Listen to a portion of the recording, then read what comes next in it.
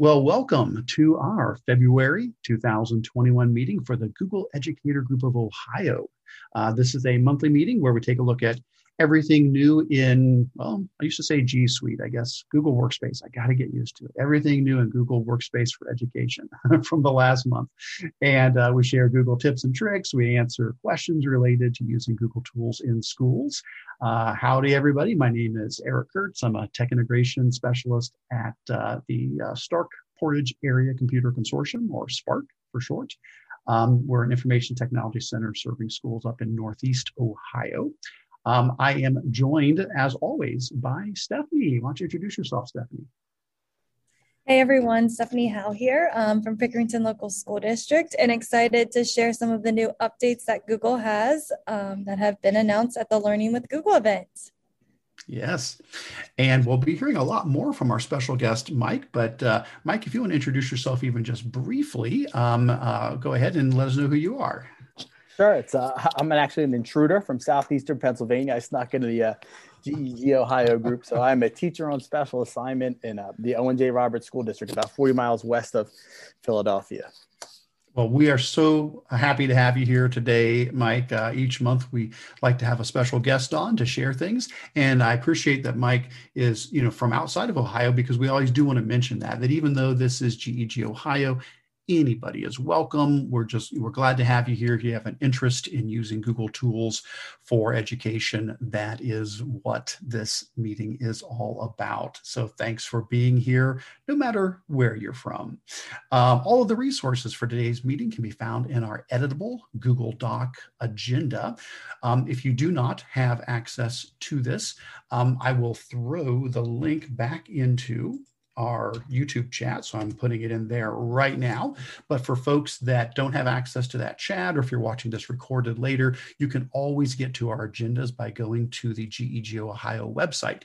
That is found at bit.ly/GEG Ohio. When you go to the website, simply scroll on down to the monthly meetings link.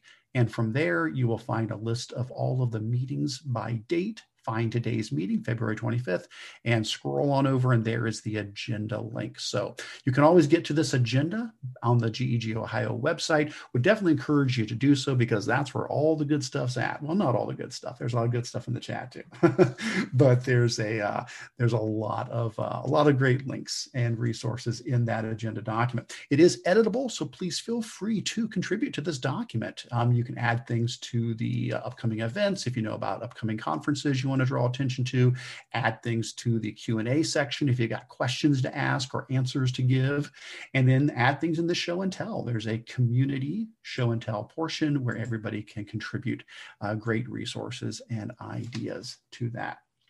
All right. Well, I think that gets us through all the little housekeeping things we need to do. So let's go ahead and get started into our meeting. There are a few things at the top of the agenda we usually like to check off here. We've done our welcome and introductions. So under important links, as always, just want to remind you, please sign in when you get a moment. We have a very simple Google form here that allows me to send you a certificate of attendance and allows us to let Google know the numbers, how many people attended the meeting. We do not give out any of your information. I simply collect your email so I can send you the certificate of attendance. So if you would, when you get a moment, in the important links section highlighted in green, give a click on that and fill out that form to let us know that you were here today. All the other links in here, please feel free to explore. I did add one link to here. I forgot, Stephanie, we had not put in the Facebook group link in the past. So I did go ahead and put that in there. If you, I'll just highlight it since I had forgotten to do it in the past. So there it is. So if you haven't joined our Facebook group, if Facebook's your thing, jump in there as well. There's lots of ways to connect. So, but that's another good way. I'd forgotten to put that in the past. And then as a reminder, under the updates section, if you have not joined our Google Educator group email list, please consider doing that as well. We're up to 981 members. Maybe you will be member 1,000. So I don't think there's any special prize for that. We should try to figure that out though. So there's a great way to stay connected in between the meetings. It's a wonderful, thriving email distribution group. So please consider joining that as well. All right. Well, that brings us up to our upcoming events. Stephanie, I don't know if there was anything in here in particular that you wanted to mention. If so, what might we want to highlight out of our upcoming events? Yeah, so OETC is still going on. I know that sounds really weird because usually it's just a week long event, I think 3 days, but it's still going on. So you can go in and watch any of the sessions. I know Eric and myself did a couple sessions, so you can go in and watch those recordings. There's also new sessions coming up, and this is going to happen all the way until June 21. So make sure you check that out. Neotech is coming up. I just got, I think, a list of all the presenters or a reminder to submit stuff. So make sure you sign up for that conference. It's going to be March 15th through the 18th. And again, all virtual. And there's free. some, and free. And there's some that are on demand. And then there's a couple live. I don't know if it shows. There they are. There's the live ones. Yeah. So make sure you sign up for that session. And again, if you can't watch live, they're all going to be recorded. Yeah. And then the last one I really wanted to talk about, or there's two more actually, sorry, the town hall. So make sure you fill out that interest survey. We only had like 16 people fill it out, but we just want to know if you're interested in a town hall again, where we can come together and it's more of a collaborative setting where we can hear from you and it's not just chatting, it's voices being heard. We could do breakout rooms again. So please fill out that survey if you are interested, even if you're not, just let us know either way. And then the G-Tech Summit, this one came out this morning. I went to it last year and it was a lot of fun. So I highly suggest either presenting at it, and there's a call for proposals. It's a quick Google form. There's also the registration link. And again, it's completely free. So feel free to join us at that event. Eric, is there anything that you wanted to mention about? No, events? you did a fantastic job there. I'm just so much enjoying the fact that things are recorded, because I'm still finding myself going back and watching OETC sessions that are recorded, going back and still watching ISTE sessions that were recorded. That option of having those being recorded. Now, it's nice to be live, sure, but it's so nice to have all of these that you can go back to and watch at your own time and pace, which is really great. Yeah, and Toby just put some insider information in the chat. Toby Fisher, he said there will be another call for presenters for OETC. There will be a bit different. Fred is coming too. Fred Talks are coming too. Now, so that's awesome. That's something that has always been a fun thing about OETC. Or the Fred Talks, which is our version of a TED Talk. It's Finding Real Education. And if I said that wrong, Toby, I apologize. I think Finding Real Education. I hope so. And they're like 5-minute, talks where kind of like an Ignite talk, that sort of a thing. We've got like 20 slides. They're moving real fast, and it's the scariest thing I do, hands down, each year, is doing one of those Fred Talks. So I'm excited to hear that Fred Talks are coming, and there will be some other options for some more presentations at OETC. So, hey, fantastic. The only thing I would throw in with the upcoming events is we're going to be talking about all of the Google updates, because that was, really the whole thing of this month. Google has partnered with Amplified IT and I think Fried Technology, and they're doing a series of webinars that are 30 minutes long each. They started already on the 23rd. They're running all the way through April 8th, and they're basically taking things from the Learning with Google event and just expanding on each of those different topics. So if you're looking for another way to learn about some of those things, it is totally free. You can follow the link here to see when those different topics are going to be covered, and can sign up to get reminders and get the link to watch those. Or they're just all streaming as live streams on YouTube, so you can catch them later as well if you need to. All right. And then we do have a question in the chat. Yeah. What is a Fred Talk?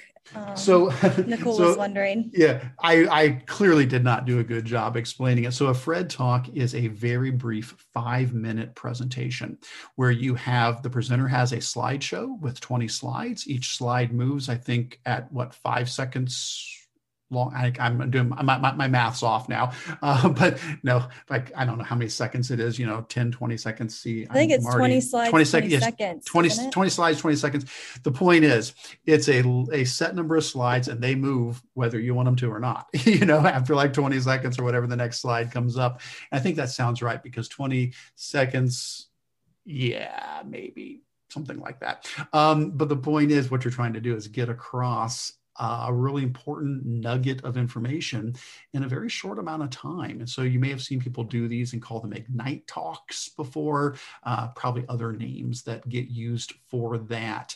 And they are always meant to be something, inspiring and, thought-provoking in that 5 minutes that you can squeeze into there.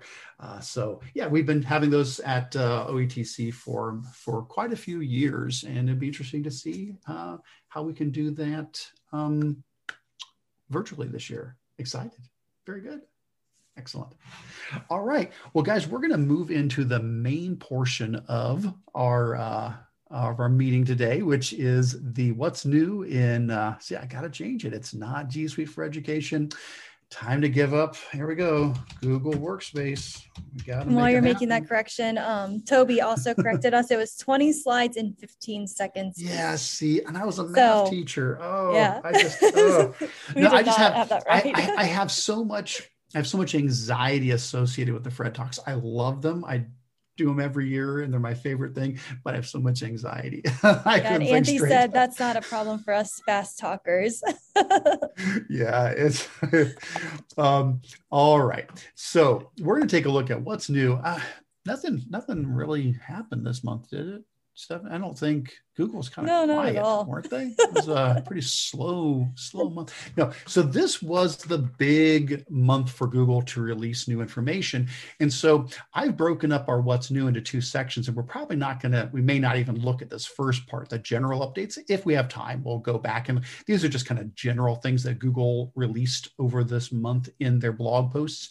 The big thing was they had the Learning with Google event. So, couple of weeks ago now, Google had their big Learning with Google event, which is sort of like a virtual version of what they would have done if other conferences, like I think normally the one in England, Abed probably knows what it is. Is it like BET or something like that?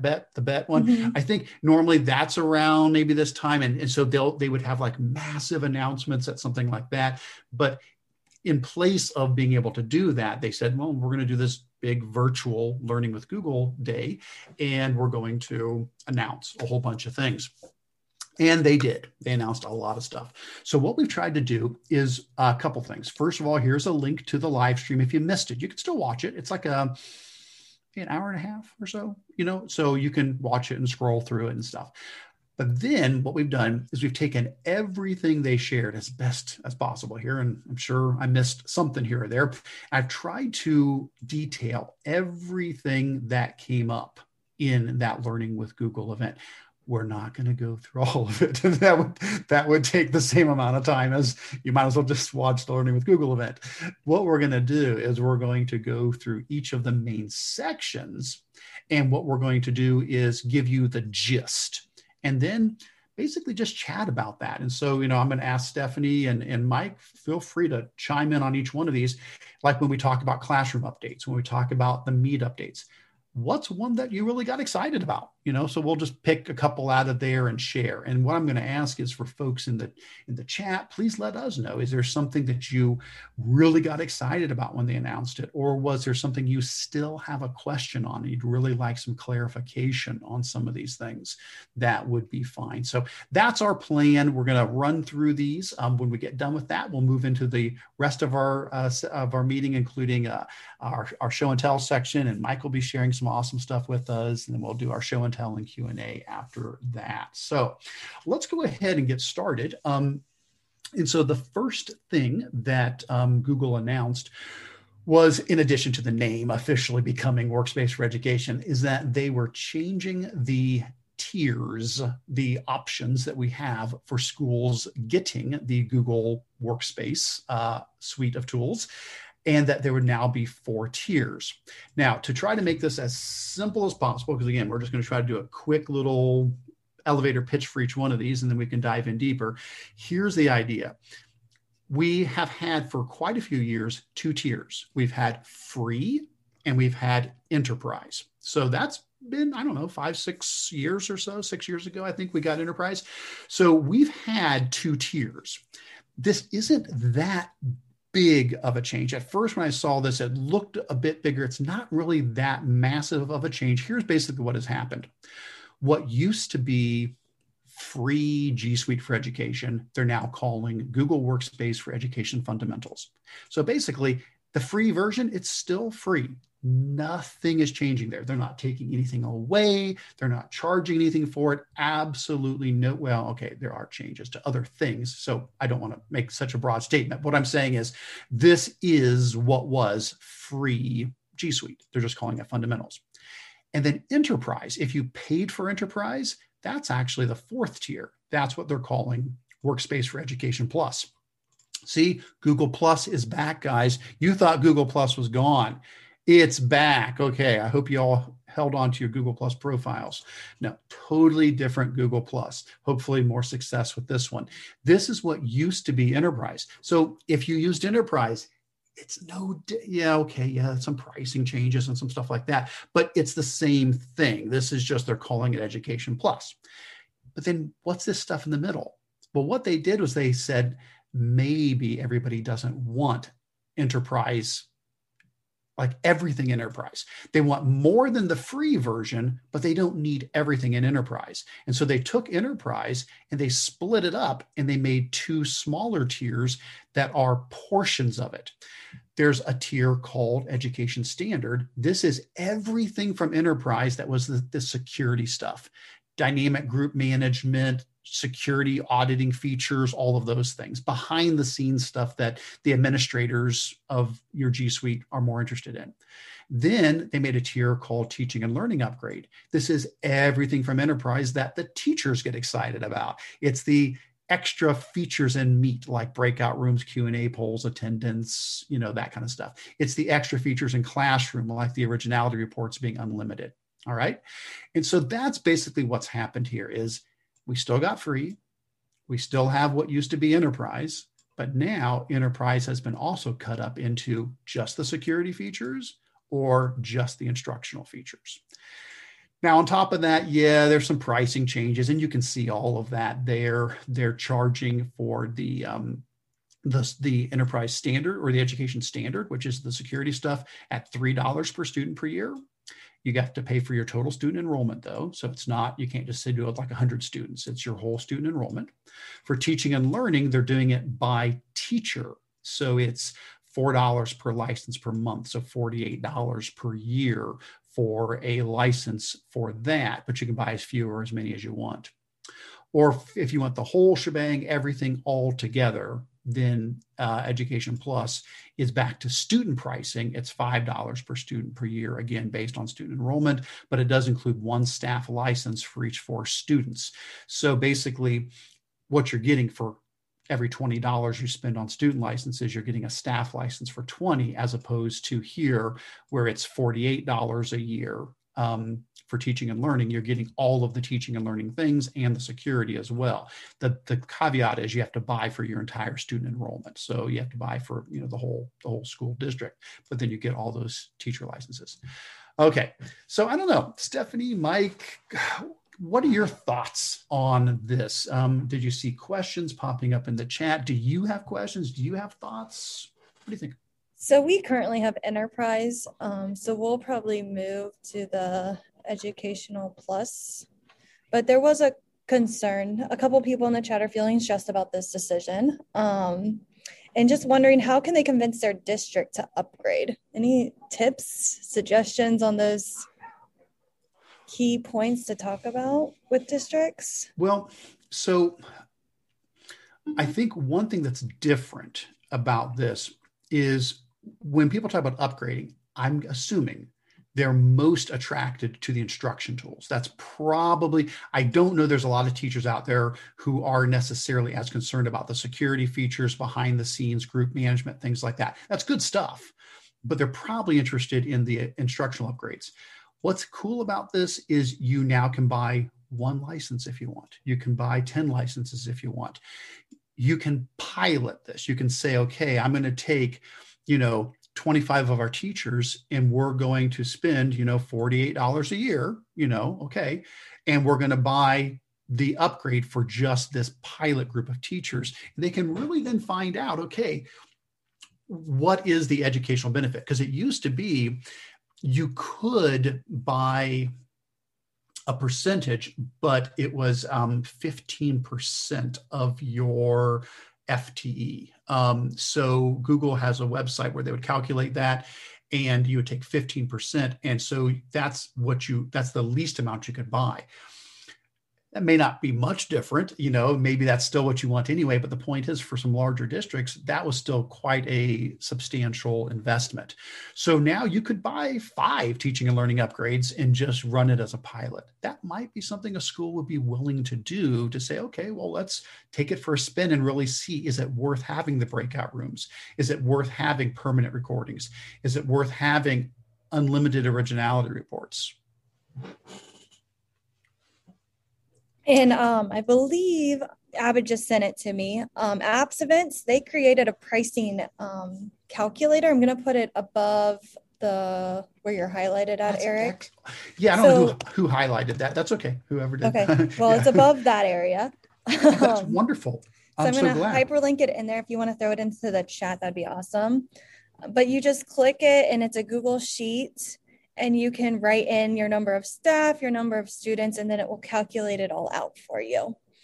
So just go ahead and file, make a copy. They did US. They did all the different currencies that we have. It looks like there's 3 different ones at the bottom. So you can go to your place, which most of us are in the United States. Sorry, Abid. And then you can just see how much it's going to cost for your organization. So I love that they did this, because then it makes it easier to compare what you need and that's fantastic. Yeah. Yeah. So it's such a good resource. Love it. Love it. Love it. That is very helpful. And yes, I mean, that it is more complicated with all the different tiers, but at the same time, I know Google's trying to make it more granular. At the risk of being more complicated, they're trying to say you don't have to go all the way to enterprise. You can just do some teaching and learning, and then you can do the security if you want, or you can mix and match. They're trying to give some options there, maybe for people to ease into it. Now, we're also enterprise at the county office where I work. And my understanding is they are going to honor I think we have a 3-year price lock. If you bought enterprise anytime in the last, recent time here, I believe there was a 3-year price lock included with it. So I think, our contracts are good for at least 3 years on that. Having said that, it may be cheaper to, run through that pricing calculator and go, well, actually, I don't think we need, all that we bought before. So that's wonderful to have that. All right. So any other questions, comments before we move on the big change to the tiered approach here? I'm trying to look through the comments. And if not, that's okay. I did see Brenda said, how does Google's originality report compare to something like Turnitin? I have used originality reports. It's been forever since I've used Turnitin. So I cannot give a fair comparison to the two. I can say that the originality reports I've been impressed with. Basically, they are taking what a student has written and comparing it against billions of web pages out there to try to see if there's something that has been directly quoted, plagiarized, or needs to be cited.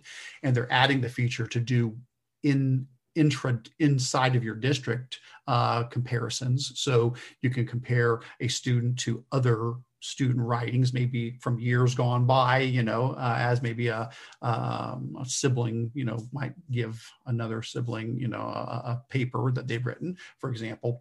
But I don't know if somebody in the chat does have more experience with Turnitin to do a comparison. I don't know. I know I was impressed with it many years ago, probably a decade ago when I had played around with it, but not sure now. There is a question. Would you say that enterprise would equal the new plus? Like, would you say that would be a good comparison? So, yeah, so correct. So Education Plus, as far as functionality, yes, this is absolutely just a new name. Education Plus is enterprise. Does it equal it though from a cost perspective? Not necessarily. It's going to depend upon the size of your staff and the size of your student population, because the way it used to be is enterprise was sold by staff license, and then you got student licenses included with it. So you bought one staff license, you got 10 student licenses. They flipped it now. You buy student licenses, and now you get a staff license with it. So for every 4 students, you get a staff. So I think it's probably, for a lot of folks, potentially could be more expensive, potentially, but I don't know that it's I think it's, in my case, I think it's going to be cheaper for us, but we're a unique situation where we're kind of inverted. We have more staff than we have students because we're a county office, what you're basically looking at is about $20 for a staff license. That is cheaper than you could do with enterprise. The best you could get was $24 when it was on sale. It was 48 list, but now you have to buy enough to cover your entire student enrollment. So the total cost may be higher, but the per staff member cost is only $20 a year, which is lower than it used to be. All right.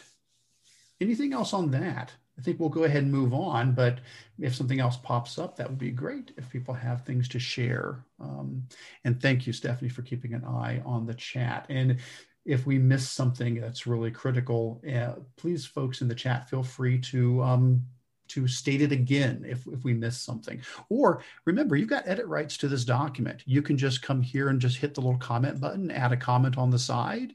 As well, if there's something that you want to comment. If we missed something that's really important, please go ahead and throw that over. If we miss any of your questions, feel free to add that to the question area as well. Or if you need help brainstorming how to convince your district, I'm sure people are willing to kind of brainstorm together what talking points or language you can use with your districts. I think we're ready to talk about storage. Yeah, now this is a change.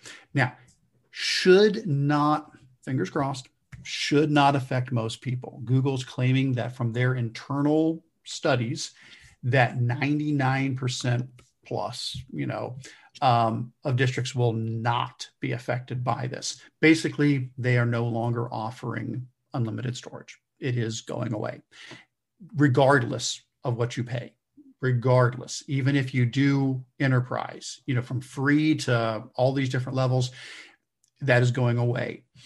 What they're going to do is give you a base of 100 terabytes of pooled storage for everybody in your organization.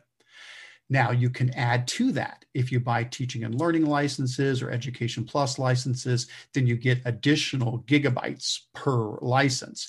And you say, why is that a different thing? Well, keep in mind, teaching and learning, you're buying per teacher, and Education Plus, you're buying per student. So you're getting a bunch more Education Pluses. So it's a little bit of a smaller per license amount because these would be kind of equivalent between teachers and students.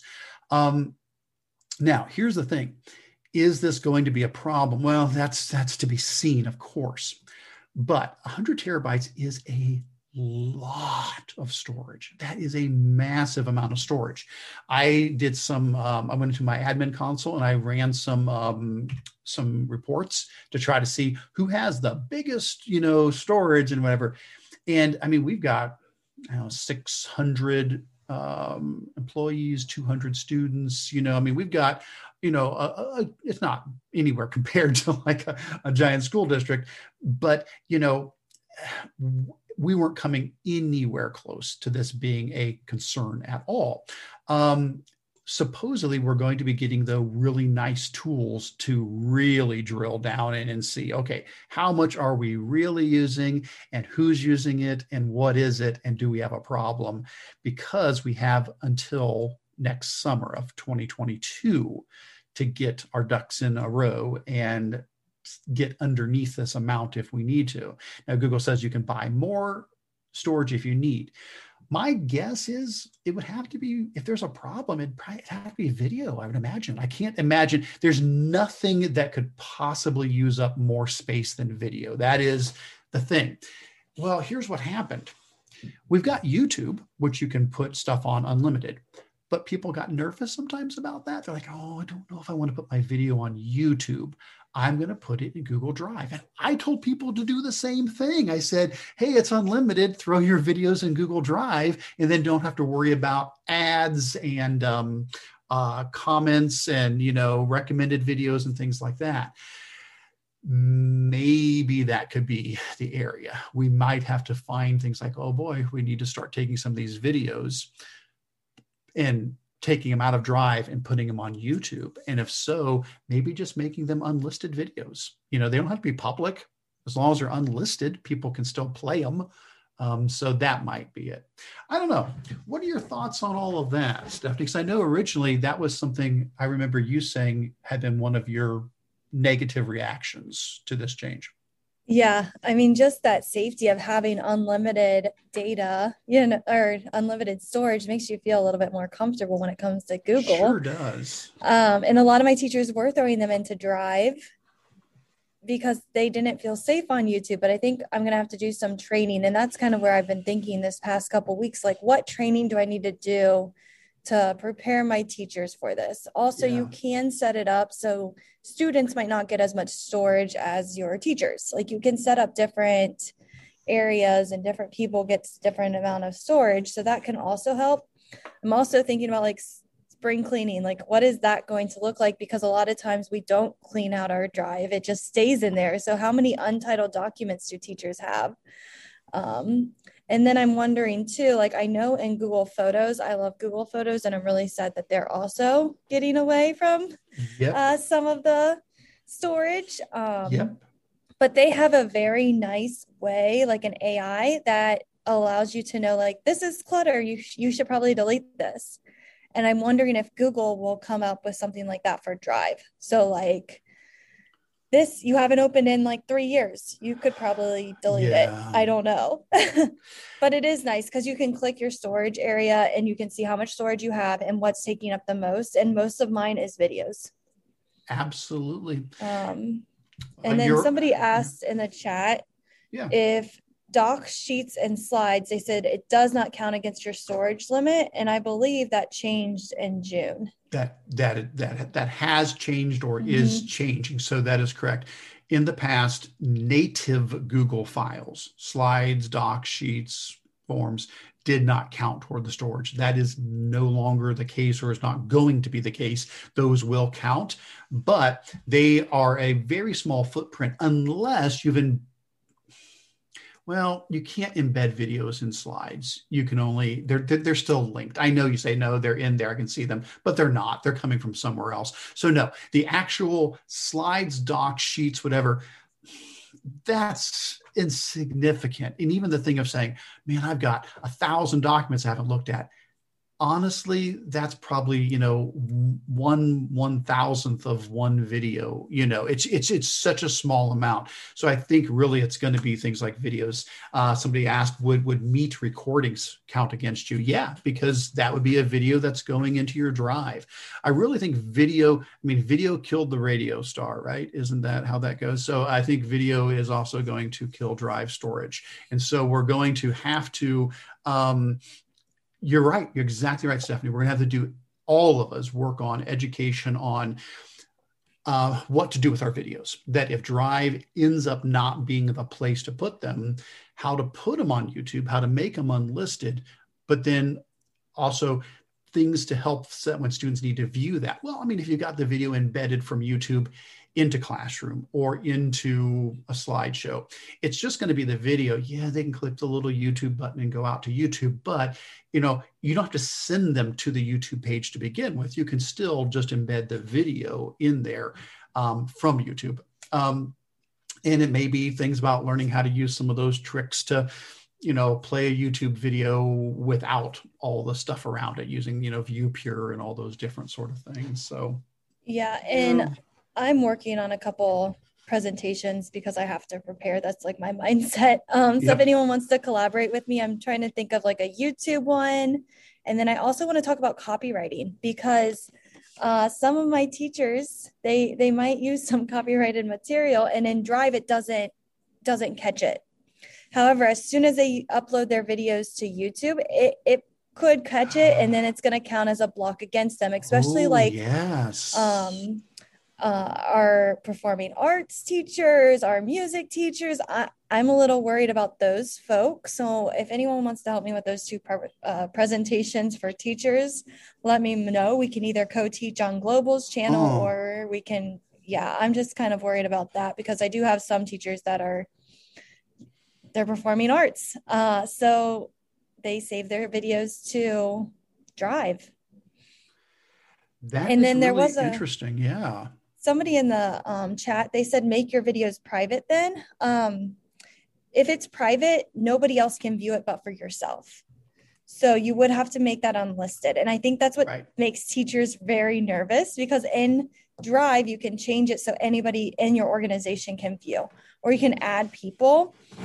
So I think we're going to have to work on that too, of making sure it's unlisted if you want your students or whoever has the link to view it, but private, only you will be able to view it. So that could cause some issues too if teachers don't understand those different permissions. Right. I did see somebody asked if they think these storage limits would apply to Google Vault. I do not have an official answer at all on that. This is completely just my guess on this. But no, I don't think these storage limits could apply to Vault. Because the idea behind Vault is that is meant to be the backup of everything, even things that get deleted, for a public records request. If somebody says we need the emails or we need, this information, Vault has those things backed up, even if you've deleted them. So, you could go through and clean up everybody's Drive and delete everything and think you're doing wonderful.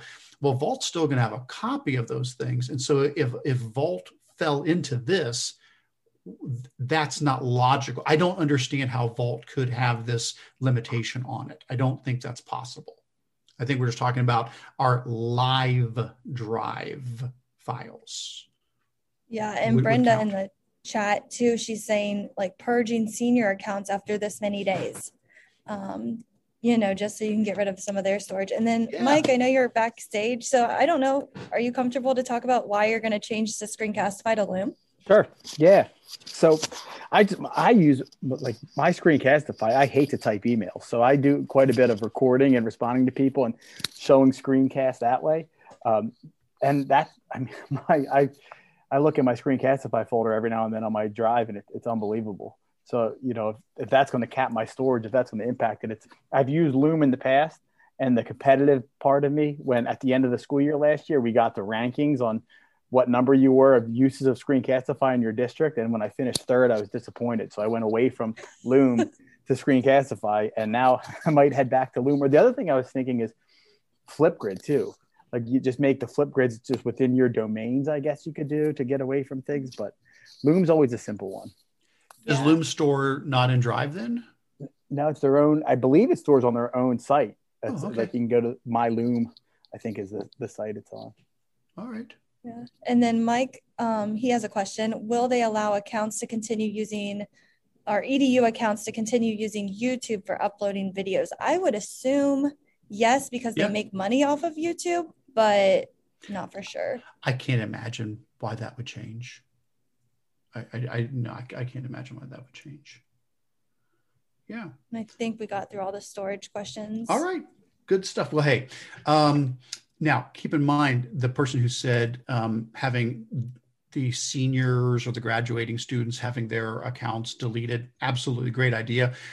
Keep in mind there are great tools that Google has provided for graduating seniors, or really anybody who's leaving an educational institution, to transfer their files. And it's not the normal Google takeout.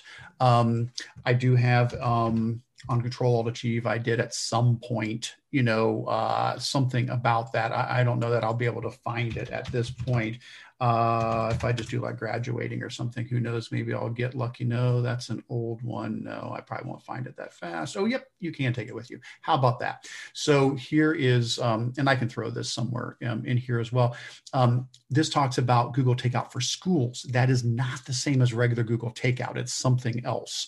And basically what it does is it allows anybody from an EDU account to literally transfer everything, their emails, their Drive files, whatever, to any other Google account they want. It can be a personal Google account. It can be another EDU account, but bloof, they can move everything. And it's simple, it's easy, it's free. And so that's something we would definitely want, in the last few months of a school year to be telling the seniors, listen, here's all you got to do. Just go here and, go to this Takeout for Schools, and you can just move all your stuff over, because on June 30th, we're deleting all your stuff, and you can kind of let them know that. So that's an important thing as well.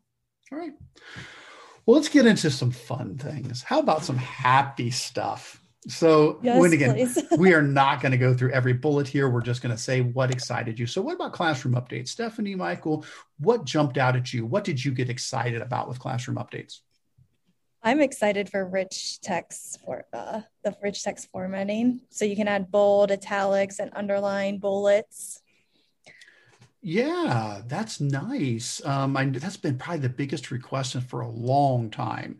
Do you think we'll get stuff like that in forms eventually? I know, I was wondering that too. If they're doing it there, right? And changing, I don't understand how hard it is just to change the font. Now, I'm not a coder, so I'm sure there's a lot that takes to it, but I think it's really going to help all students when it comes to just being able to have those bullet points, because I know teachers are using, emojis or whatever. Absolutely. To do that. We're being as creative as we can be. Yeah. I think they still will, but it will be nice to bold and italics, different things. All right. Yeah, I like that one. And then the other one, not necessarily, I just, the Google Forms thing jumped to my mind, is the idea that now that you can save it as a draft and come back to it. Because I know a lot of teachers around here use Forms as like a test or an essay, and that was always something. I know there's add-ons and stuff in the past, but this is pretty cool. Right. So that's in our next section here, but we'll mention it. We'll come back to classroom here. Yes. Thank you, Mike. Saving progress in Google Forms. That is phenomenal. That I don't know how many times we get asked that question. A student has started a quiz and they can't finish it right now. What do we do? Well, nothing. You're stuck because you can't submit it without completing all the required questions and all that kind of stuff. So there's a beta you can use to sign up for right now and say, hey, I want to join the beta for this. It's not that you'll get a lot of a lead on this. It sounds like this is going to be launching pretty soon anyway, but you'll probably get like a month or a month and a half early access to it by signing up for the beta. But this is supposed to be out here in the next few months anyway.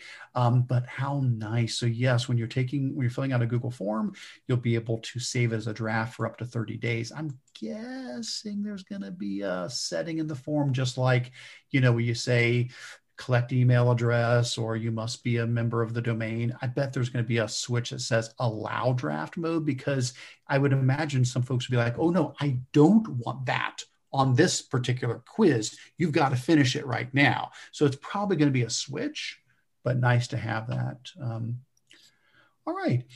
Other thoughts on that, or other things, anything else in classroom that you're like, I liked this. This was a pretty neat thing. And if not, that's fine.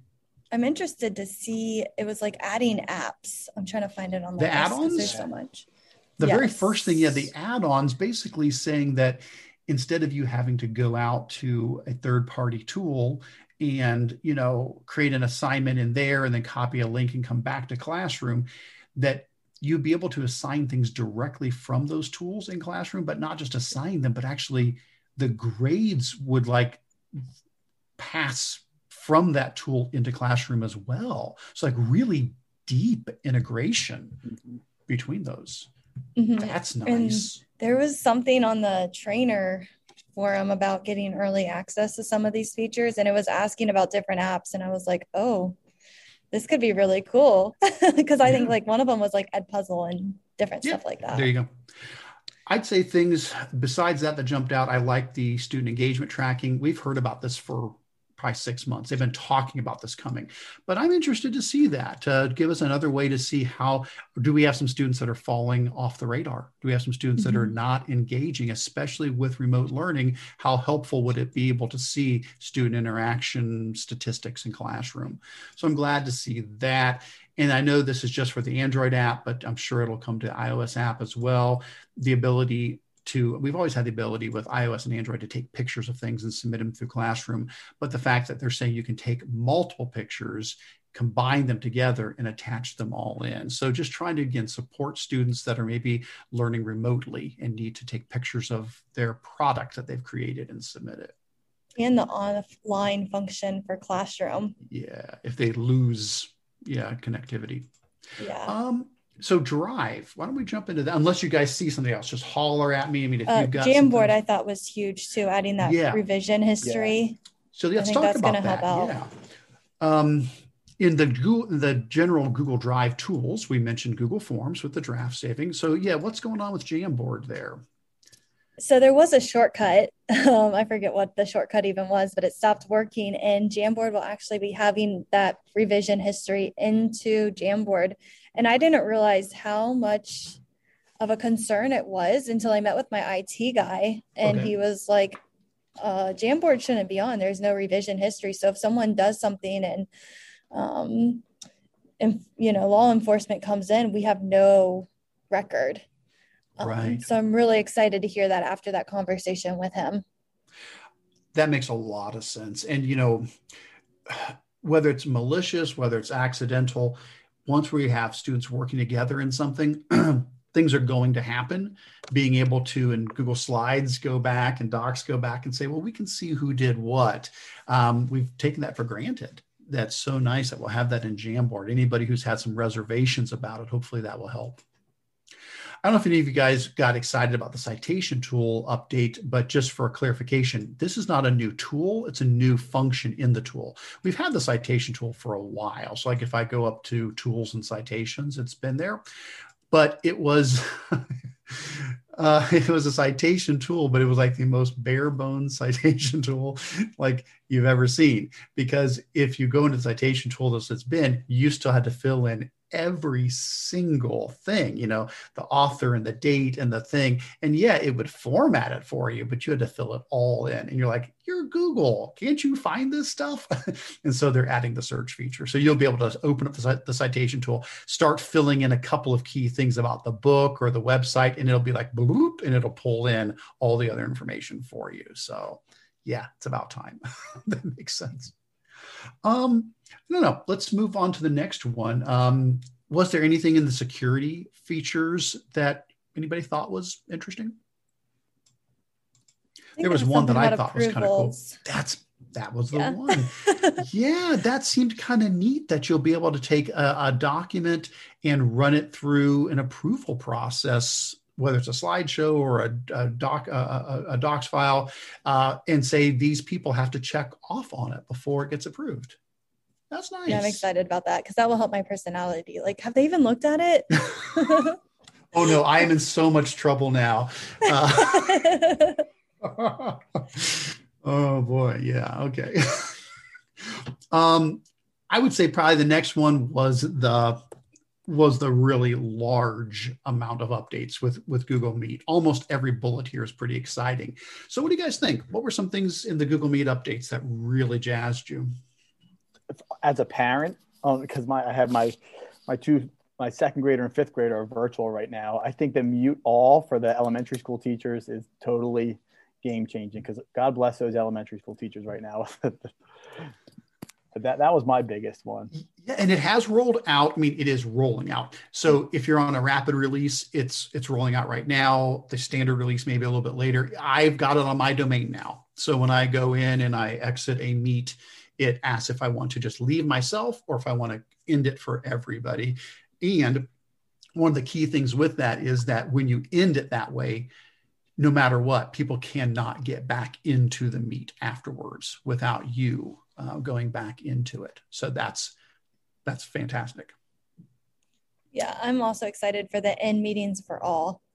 And it was funny because I forget I was talking to someone and they were like, you hang up. No, you hang, like, it's that back to the, 90s, like where we're like, no, you hang up on the phone. I'm not going to hang up first. So you can just end it for everybody. Yeah, those are great.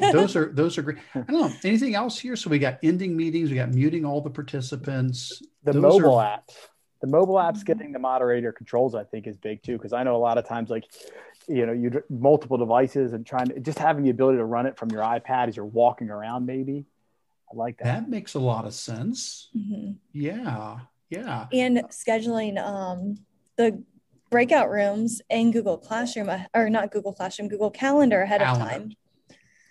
I think that's going to be helpful too, because so many teachers were like, I want to know ahead of time. I don't want that, like, because that wastes transition time. Mm-hmm. Now, I don't know if we'll get features outside of Google Calendar to do that eventually, but at least for now, that'll be really nice. Let's see what else jumped out with Google Meet here. Deborah in the chat just put something about the bandwidth adjustment, which is, we're the same way. We're a pretty rural district where we are, and there's a lot of times where it's just my own sons had to struggle with it. I think that was okay. Will automatically kind of filter things or change things. That's great. I did like how they are adding meeting transcripts. Now, this is just for the paid version. So it's kind of like breakout room sort of thing. If you don't have that, there are still some really good tools for that. One of the other blog posts I had done recently was on the Meet transcript extension that basically does that for you. But it'll be built in now as well, so that when a meeting is over, you get a transcript of everything that was said in the meeting and you can review it. You can share it with the students. Very nice. Thought that was great. I like the emoji reactions in Meet. So we're getting a couple more hearts and smiley faces and all of that. Excellent. So I don't know, anybody else, if you have anything that you got excited about, let us know. But yeah, I think we've hit a lot of those ending meetings for everybody, muting everybody, the mobile moderation controls. Let's see. Oh, we missed co-moderators. Yeah, that's a big one. They're saying that at first, just meetings that start with Classroom, that anybody who is a teacher, a co-teacher in that classroom, is going to become a meeting host, which means co-hosts. More than one person will be able to have the host controls. And then later on, they said all meetings, even those not started in Classroom, will support multiple hosts. That's got to be such an important feature that we have, because if you're trying to run, a meet and give instruction, you can't necessarily be monitoring all those other things that need to be monitored at the same time. And maybe you have no choice. It is just you, but to be able to have somebody else who can be a co-moderator in there with you, especially for a large one, or you think about what if you want to use Meet for, professional development, having somebody who can, co-moderate can be really helpful there. That's awesome. All right. Very good. Well, let's see what we have left here. We're getting close to the end of this massive list of things. Chromebook updates. Anything in there jump out to you guys? I think the screen recording. I think that got people's attention a lot, wasn't it? The screen recording tool. But I think it was announced before. It was, and actually, it is available in beta right now. I've already used it on my Chromebook. I put my Chromebook in the beta channel at some point, some time ago, just so I could try out new features. For what it's worth, it is very basic right now. They made it sound like it's going to develop quite a lot more. Right now, it literally is screen recording. I mean, that's it. It's not editing. It's nothing fancy. There is no threat from this toward Loom or Screencastify or things like that. But the video, they talked about doing more with it than just that. And really, they even talked about using AI to help in the editing of the video or pulling out, transcripts from it, things like that. So I'm excited to see where it goes. Right now, it's serviceable, but I certainly would be grabbing Screencastify or something else at the moment. And by the way, because it was an hour and a half long thing, I tried to pull out little video clips for most of these. So if you just want to watch these also, instead of watching the entire thing, I tried to just grab the spot from the video that dealt with those things. And so you can also do that, the little video clip, to get some info on these.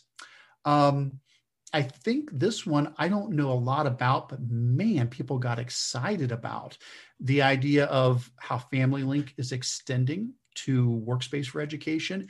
And correct me if I'm wrong, but here's the gist. If a family wants to put limits on what their child's allowed to do, but the child has a school account on a school Chromebook and the family feels like they can't impose limits on it, this is allowing that to happen. It's allowing the Family Link tool that Google has built and has been around for years to now allow you to add the child's school account within Family Link so that parental controls can be applied while the child's at home using a school account. And I know a lot of people got really excited about that. All right. Yeah, there's a couple questions in the chat that might be a good stopping point. Yeah, and I think this is pretty much it. There was some, obviously we love accessibility updates. None of these are like new. They did more job. It's a really nice video clip. Laura, who's their head of accessibility, does a fantastic job explaining all these new things that have rolled out recently. There weren't really any new announcements there as much as just summarizing all the awesome accessibility stuff they've done. So yeah, Stephanie, what have we come up with? So we have, does anyone know more about the Chrome App Hub they talked about? No. I mean, that's been around for a while though, hasn't it? That's not a new thing. I think what they said is coming. No, I think what they said was they were adding or had added, or they were highlighting that for any app that was in the Chrome App Hub, it would have full disclosure about all of the COPPA and FERPA and all those sort of things. That I think they were emphasizing that if there was any concerns about security and, age appropriateness and all those things, I think I remember the video highlighting that as something in the Chromebook App Hub. And then Dan was asking, did they mention any time limits for the screen recording on the Chromebooks?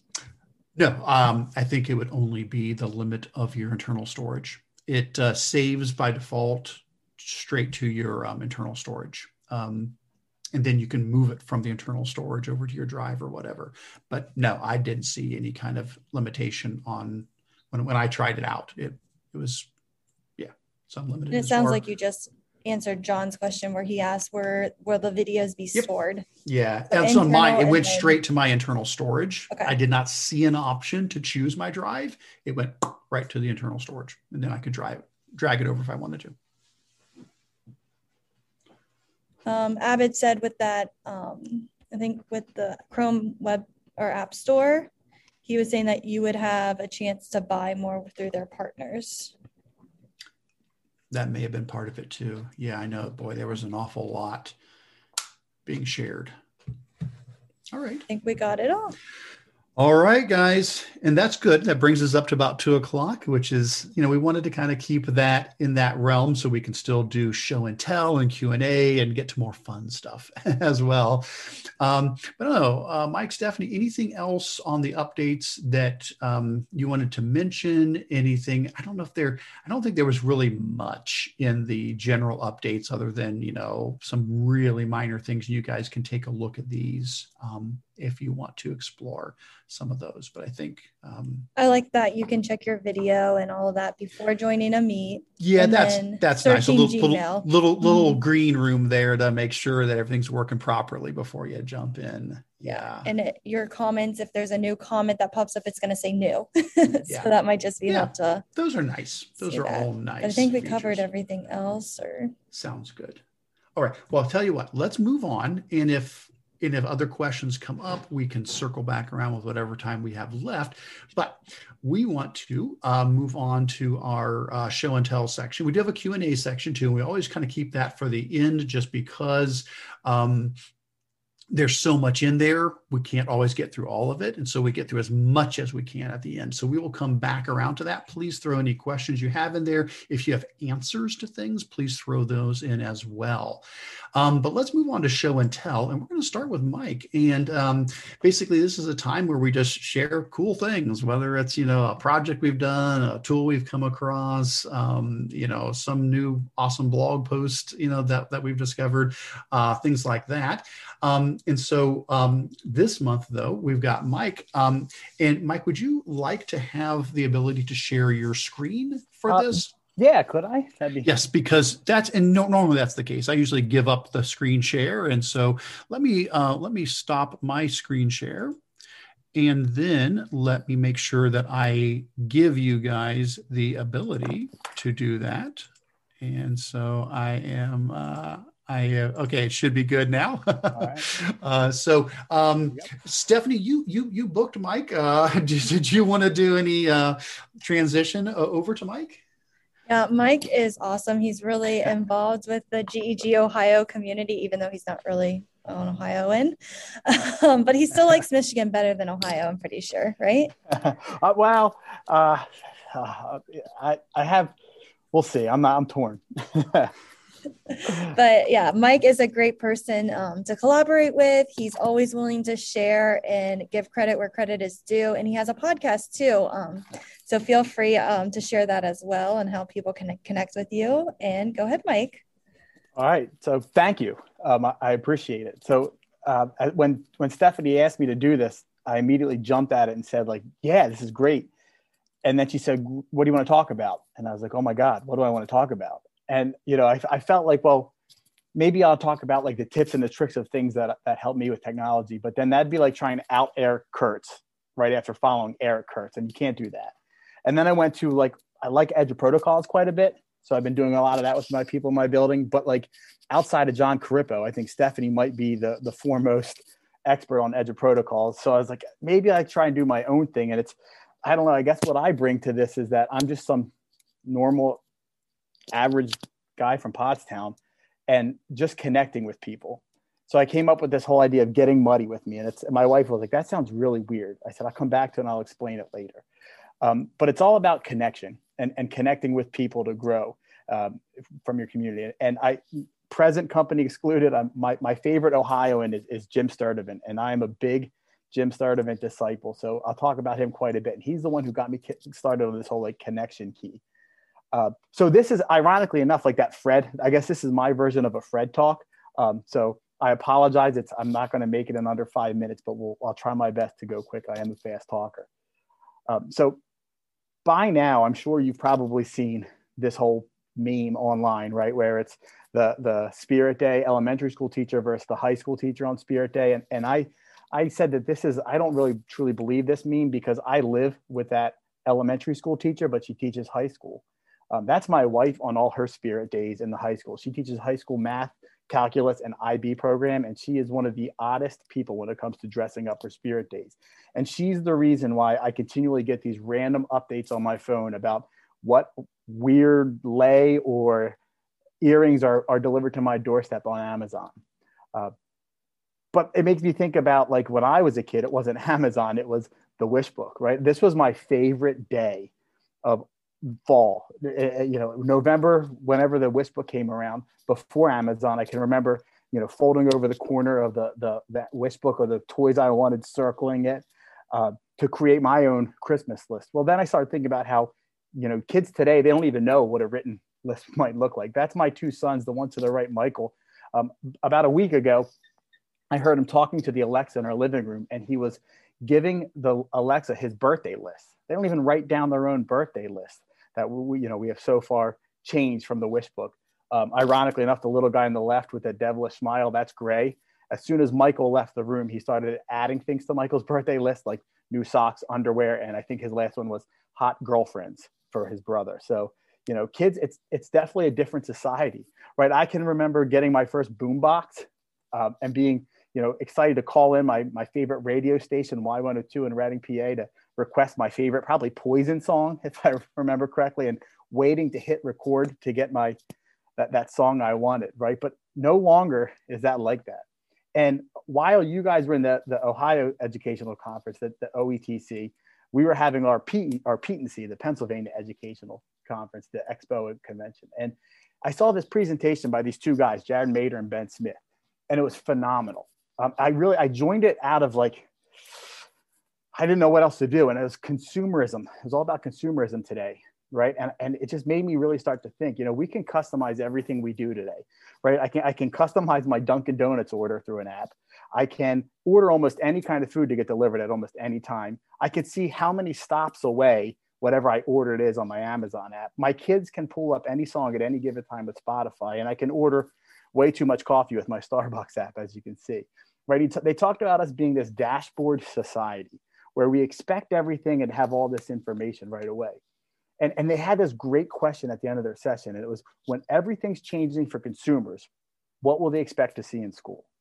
And I loved it. Like the whole idea that services are being redefined, right? Things are adaptable, they're personalized, they're on demand, and they're automatic today. And we need to remember that schools aren't a vacuum, right? These people are coming with the same expectations they have for their outside life with us as teachers, right? So by this point, you probably are feeling a little stressed and overwhelmed if you haven't been already, and wondering, how do you do this? How do you meet all the needs of all the people, your parents, your students, your administrators? And I hate to tell you, I don't have that answer, but I know that more than anything, connection is key right now, right? And that's where I wanted to kind of go in two places here. You've got to connect with your students, and you've got to connect with each other. And that's where my whole, the Jim Sturdivant thing, I read this book by Jim years ago, You Got to Connect. And he's a major reason I'm here today that started me connecting with other educators. I found Jim by reading some of the Hack Learning books and blogs and then listening to his podcast. And I really reached out to him one day just on just said, hey, I really like this. And next thing I know, he said, want to be on my podcast. And from there, I kind of started to think about wait a second, these famous teachers, these famous educators, maybe they are just kind of normal like me. So my push for you will be today, my hope is that you get a little ideas and ways and feel inspired and motivated to connect with A, your students, and B, other educators. So I started thinking about who do we teach today? And I think we all agree, most important things we need to know to connect with our students is we need to understand who they are. But try defining this generation, right? Try and explain to somebody who doesn't teach what these kids are like today. I'm reminded of the Ken Robinson when he talked about, you want to end a dinner party conversation, just tell them you're a teacher. Right? That's the same thing. These kids what are these kids today? So try and explain Generation Z or Gen Alpha or whoever it is you might teach. And it's pretty darn daunting, but also exciting at the same time if we think about our kids. A few years ago, I read this book and I have a link to it in the bottom of the notes down here. And it's called Marching Off the Mat by Andrew McPeak and Tim Elmore. And it's something that totally changed the way I looked at things. I absolutely loved it. And they describe today's culture and their youth and how we can go about really meeting them and educating them as best as we can. And there's one quote, I want to read a quote from it, page 206 on the book. They said, "We're not the American culture that first settled this land. Things are now convenient, quick, and easy, like fast food, McRibs, McMuffin, McNuggets, and now McCulture."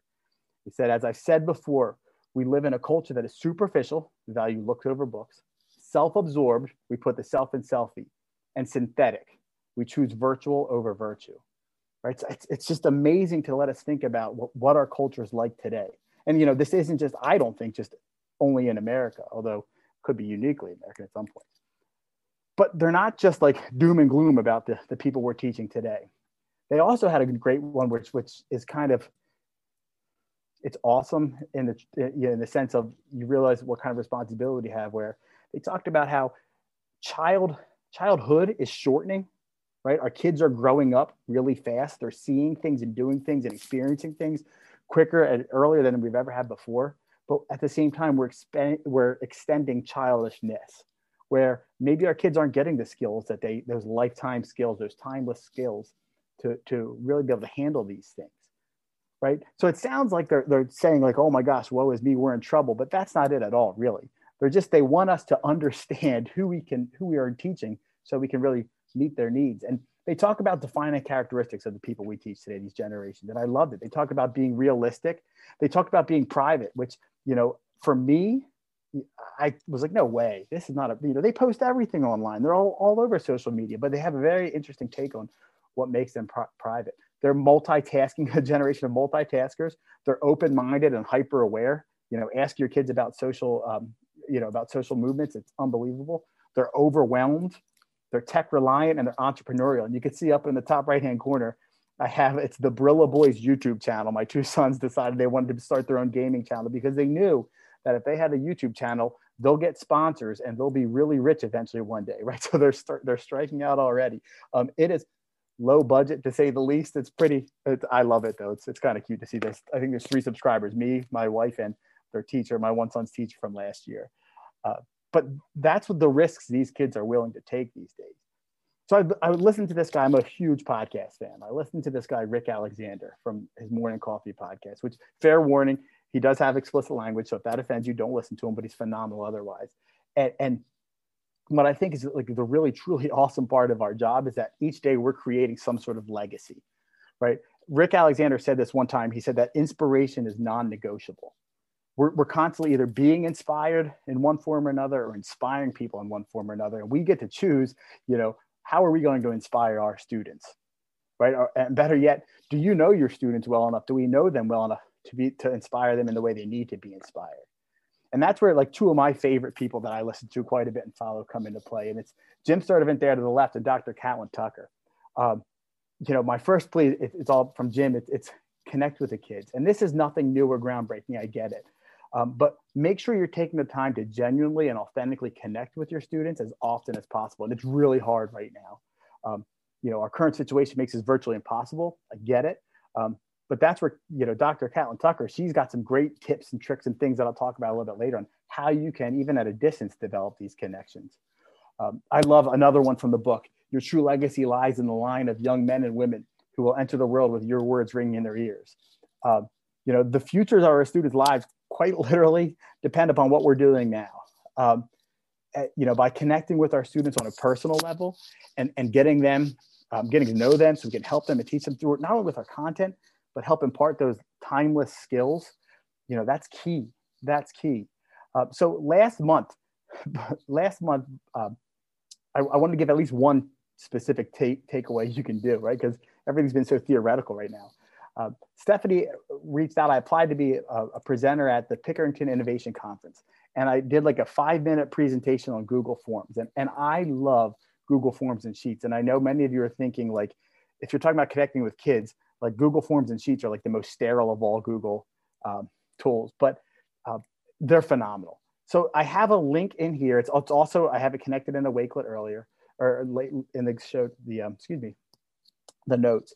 But I also have a link and a bit.ly and a QR reader if you want to, where I give some specific tips on things you can do to use Google Forms and Sheets and custom formatting in your sheets to really get a great sense of where your kids are, each of your kids, very quickly.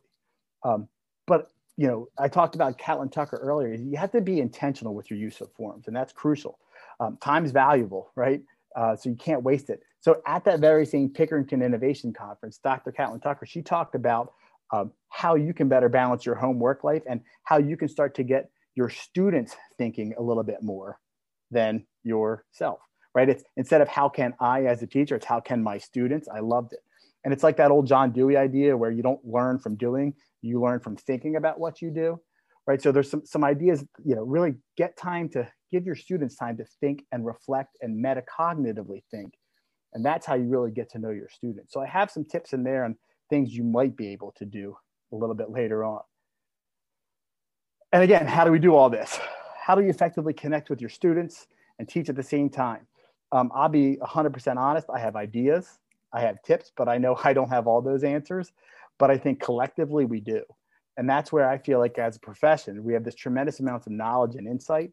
and we can't do it alone. We need to connect with each other, which is kind of the second part, rather than just connecting with students, connecting with the people, with others.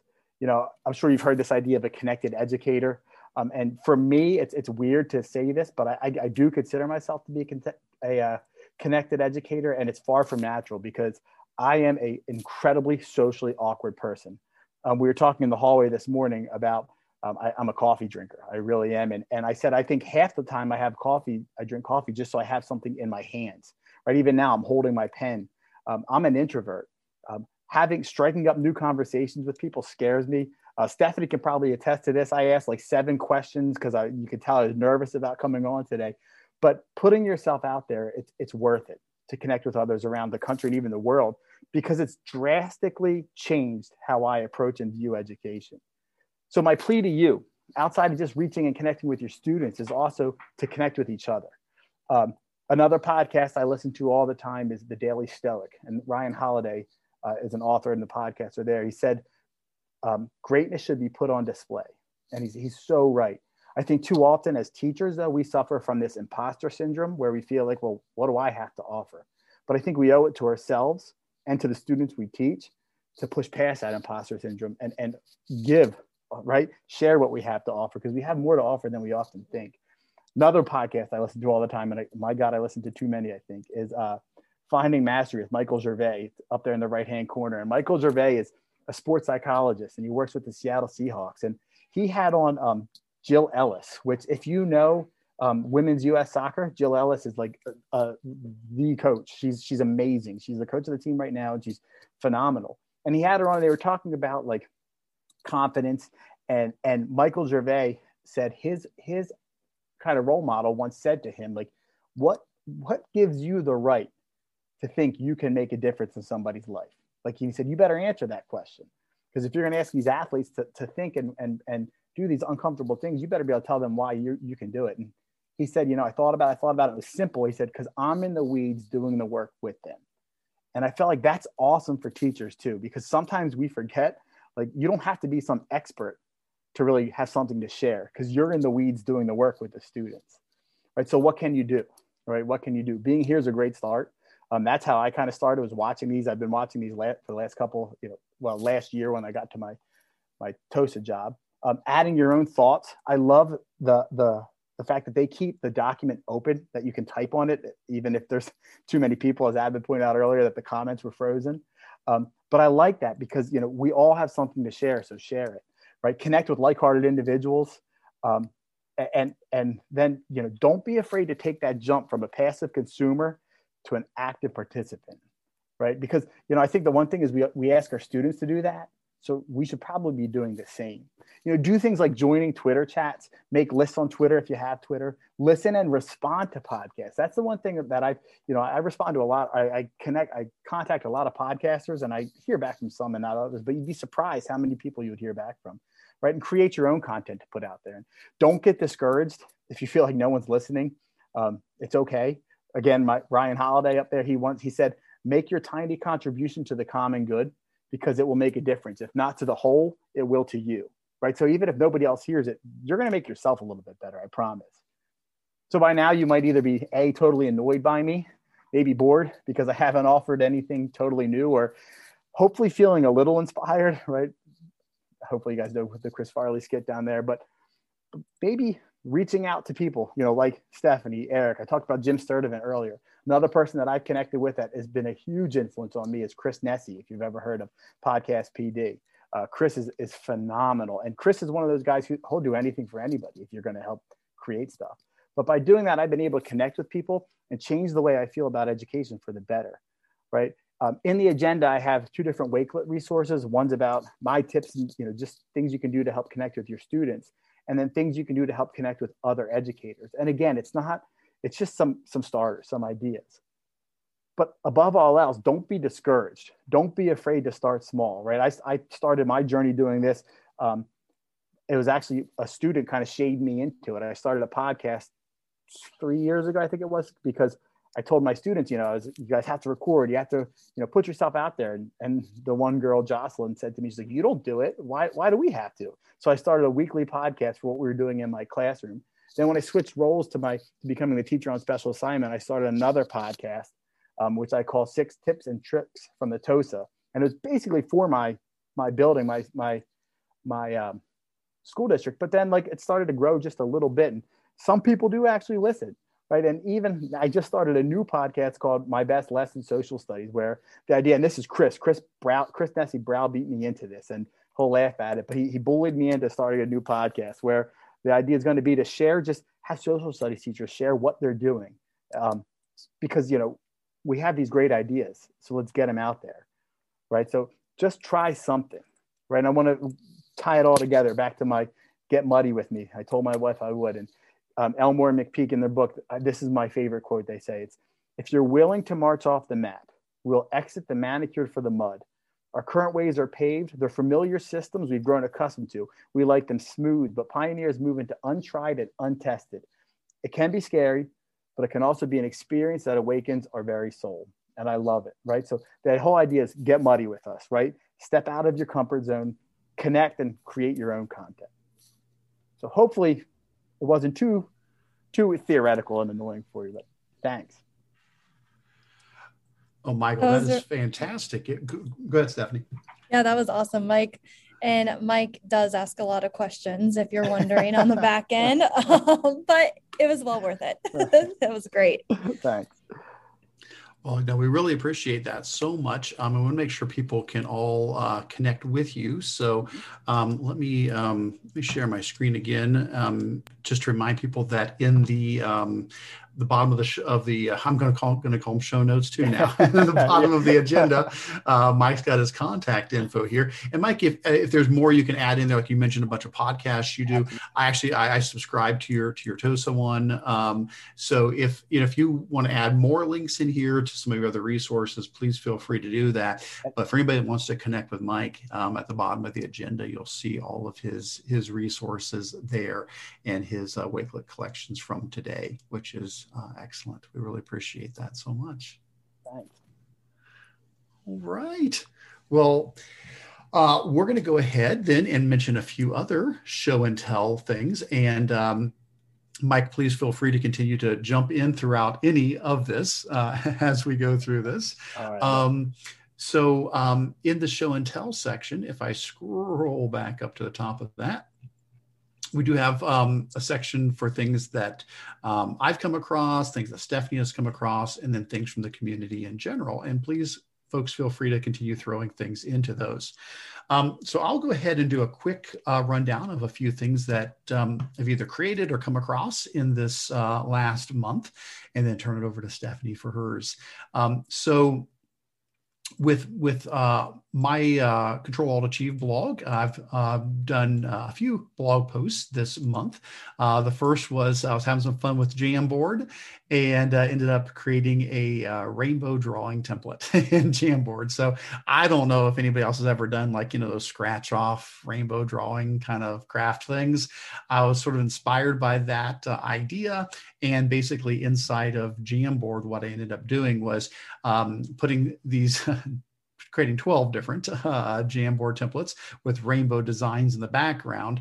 And then basically what I did was I drew all over this with the pen button using white, and basically covered the entire thing white. And then now when you make a copy, you can use the eraser, and basically you're erasing the top layer. And when you do that, you can see the background behind it, which is kind of fun. So if you're looking for a fun way to get kids excited about using Jamboard, not that they need, I mean, they're already excited about it, but just a fun thing to do with it, feel free to grab some of these templates, and I'd be curious to see what people may do with that. I mean, the concept doesn't have to be the rainbow thing. You could really apply a lot to this. It could be a picture reveal. So you could make a copy of the rainbow template and just set your own background and put a subject area specific, content picture behind it. And then as you erase things, you reveal parts of the picture, so you could do a lot with it. I've got a section here talking about setting your own background as well. So there's that. Then I was speaking of podcasts, don't feel bad, Mike. I don't think, I think I got over 200 subscriptions here. I have no idea. I just subscribed to some of the ones you were mentioning. It's like, I can't help it. Yeah. I got to be, I got to be on the Magic Potion EDU podcast just here recently. And that has now been posted. So Kevin Reineman, who is one of our Ohio friends, does this podcast, and he's had some amazing people. I mean, I was humbled when I saw the list of people that he has had on his podcast. Amazing folks out there. I got to be on episode 48 of that. So certainly check that out if you want, but I would say more than anything, check out his podcast. So if you're not connected to Magic Potion EDU yet, there's another one for you. And then just yesterday, I finally posted my Royal Game of Ur template. I've been working on this one for a long time, just hadn't gotten it posted. My good friend Donnie Piercy had clued me into the Royal Game of Ur, a 4,500-year-old game from Mesopotamia. And I watched a few videos on it, and it's fascinating. It is such a neat game. It's got a great mixture of luck and skill, but it's got some neat applications to math for probabilities or history, or just a way for kids to connect remotely. And so I went ahead and made a template for it. And so you can get the Google Slides template or the Google Drawings template, and then you can play the game. You can move the pieces. And I did the whole same trick I did with the backgammon one. These are embedded YouTube videos that roll the dice, basically. So when you click on it, it's, it goes through these frames really fast of all the different options. And when you click it again, it stops the dice roll. And that's how you roll the dice in the game. So anyway, so those are the new things on the site. And then other than that, just here's some things that jumped out at me throughout the month. Definitely check these out. Things I might mention real quick would be heads up if you were a user of the Great Suspender Chrome extension, which would put your Chrome tabs to sleep that you weren't using to help save on memory, because Chrome is a memory hog. It got removed because of malware. It got sold to a new company, and then they took advantage of that situation. The Marvelous Suspender seems to be a good alternative to that, though. Also, this got announced this month, but there wasn't like a Google post about it. So I linked in a post from Jeremy on this one. And that was the fact that we now have a QR code generator built into Google Chrome. And basically the idea is if you're on a web page, you're like, oh, I want to share this. If you go up and click in the address bar up in the top, there's now this little button here. If you click on it, it'll generate a QR code that you can then download and use for that page. I thought that was kind of cool. And then I know we all love Clay and Clay Codes and all the amazing things he does. He has an extension called Record to Slides that's been around for a little while, but he added an update to it recently enough that it's fairly new, this update. And that is, instead of just recording your webcam, it can now also record your screen share as well and put that right into Slides, which is awesome. So there's other things there, but those are some of the things that jumped out to me. I will go ahead and turn this over to Stephanie. And you let me know, Stephanie, would you like to have a screen share? Yeah, I'll share my screen. Okay, I'll let go of it then.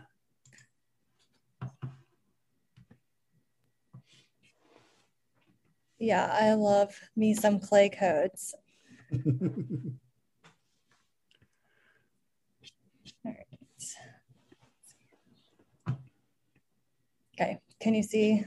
Yeah. All right, and I just made a resource for Clay, the Record to Slides. I'll add it onto the agenda as well.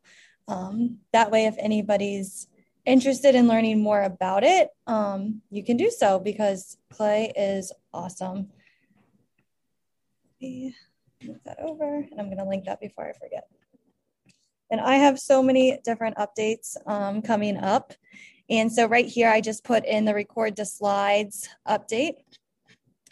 So feel free to look through here and grab anything that you might like to look at. So right here is the Chrome Web Store where you can get his extension, and then it goes through how to use it. There's also a video walking through. And then, yes, Louise, I am obsessed with Clay.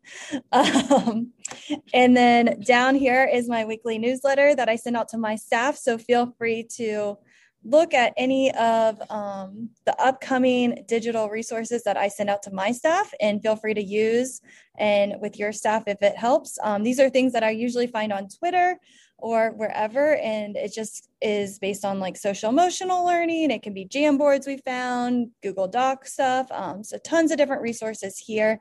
And I always add my other resources down below, so everything's kind of in that one spot. And then the next thing is OETC. So I have not been able to attend a whole lot of sessions just because work has been really busy this year. But if you are, I would love your notes. So if you just go to this website, it's also in the agenda, you can grab the notes and sign up to be a collaborator on the website. And then we're just kind of going here. Like I did a Jamboard session and I just put in all of my slide deck, all the resources. And then if you go, somebody did a Google one or this crisis one, so then you can see what they've added. So just a really fun place to put collaborative places for notes and that kind of stuff. So feel free to add. If you're watching OETC, I have not, again, been able to watch a whole lot of sessions. So I would love to see what you are learning, and hopefully I can get some time to go back. Stephanie, can I put a plug in for your notes? Yeah. Real quick? Yeah, go ahead. That's how Steph and I really got connected. Like I had heard her, I think I heard you on House of Ed Tech, might've been, if I remember, like years ago. And then you interviewed a friend of mine on the podcast, but those ISTE notes, it's really, if that's awesome to do. And I felt like I actually paid more attention to the sessions because I felt accountable to you and to other people. So I think it's really cool what you're doing with them. So I suggest if you haven't done it yet, give it a shot because it makes it more valuable, your time, I think. Yeah. And before I was just doing like a Google Sheet, and it was not organized. So I love how on the site, you can embed videos, you can embed any resources that was given out, Wakelets, that kind of stuff, all into there. And the way that I saw it is I was sitting next to someone at OETC last year, and I looked over and I was like, oh, that's smart. You're taking notes on a website. And then I was like, we could make this collaborative. So that's kind of where I've got the idea. So it was not my original idea, but I did add the collaboration piece. Yep, it was great. Yeah, the next thing are just some sessions I've done. We do tech committees in our district, and tech committees are a very long process in our district. So they start in February and they don't end until May. But it's a really good process for us to look over the different programs that we purchase and looking at how the usage is going and what teachers are using, what they're not using. So I've added all of my resources here. I've added videos. This one's like an 11-minute overview. This one I did for a friend because she really wanted to know about our tech committee. So it's like an hour long if you're really into tech committees and you want to know more. And then this was the meeting that I had with my teachers. So if you want to see like what that meeting looked like with teachers, I just pasted that there.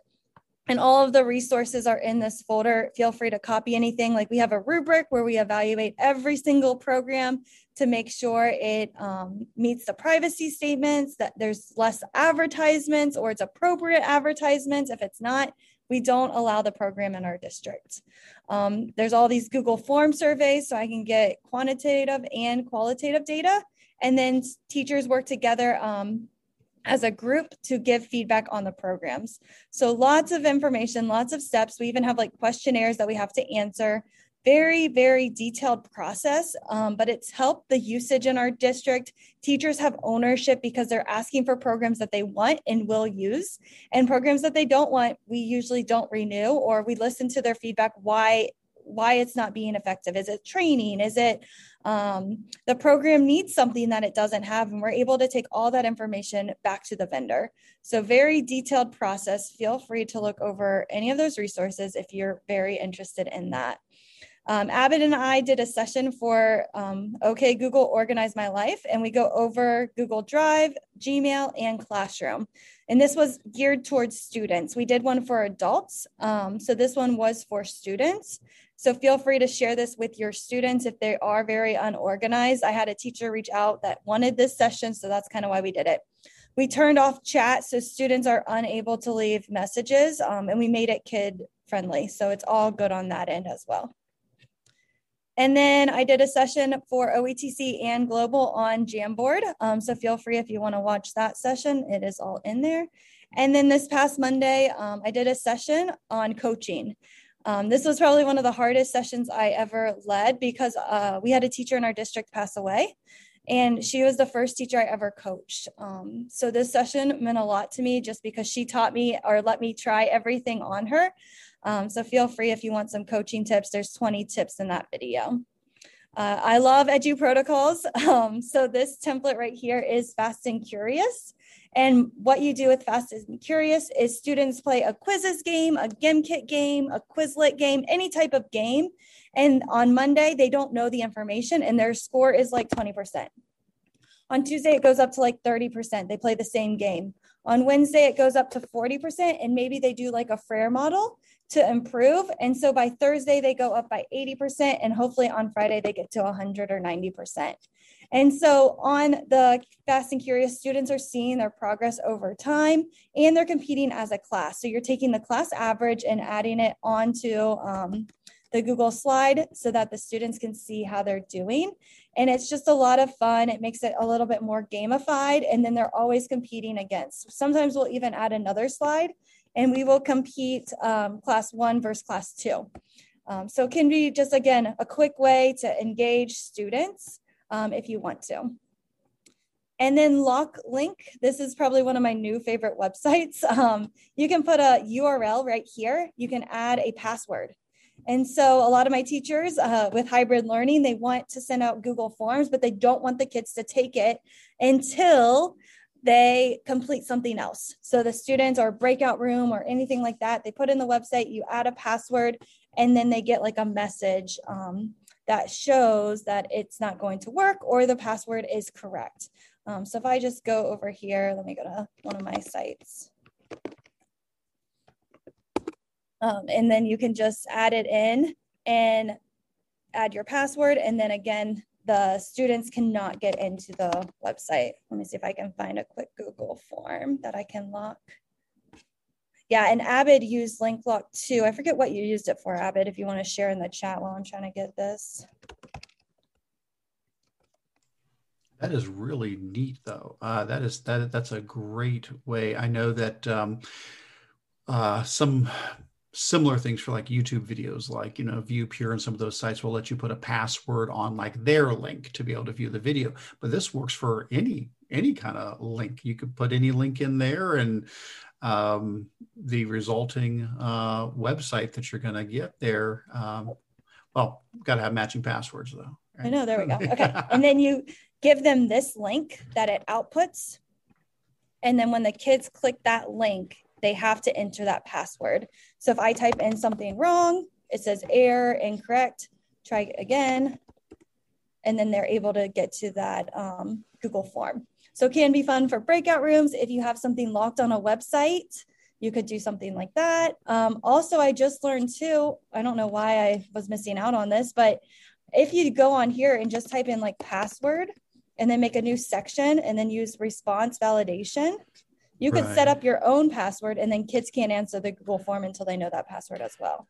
Now keep in mind, and I hesitant to mention this, but there are ways around that. And I guess kids probably already know, so it probably doesn't make any difference me mentioning it. But I'm always a little afraid to say that. But there's a trick. There's a trick that they can right click and do some things, and they can actually. So that's great if they don't know that trick, but if they do, they can get right past that. Yeah.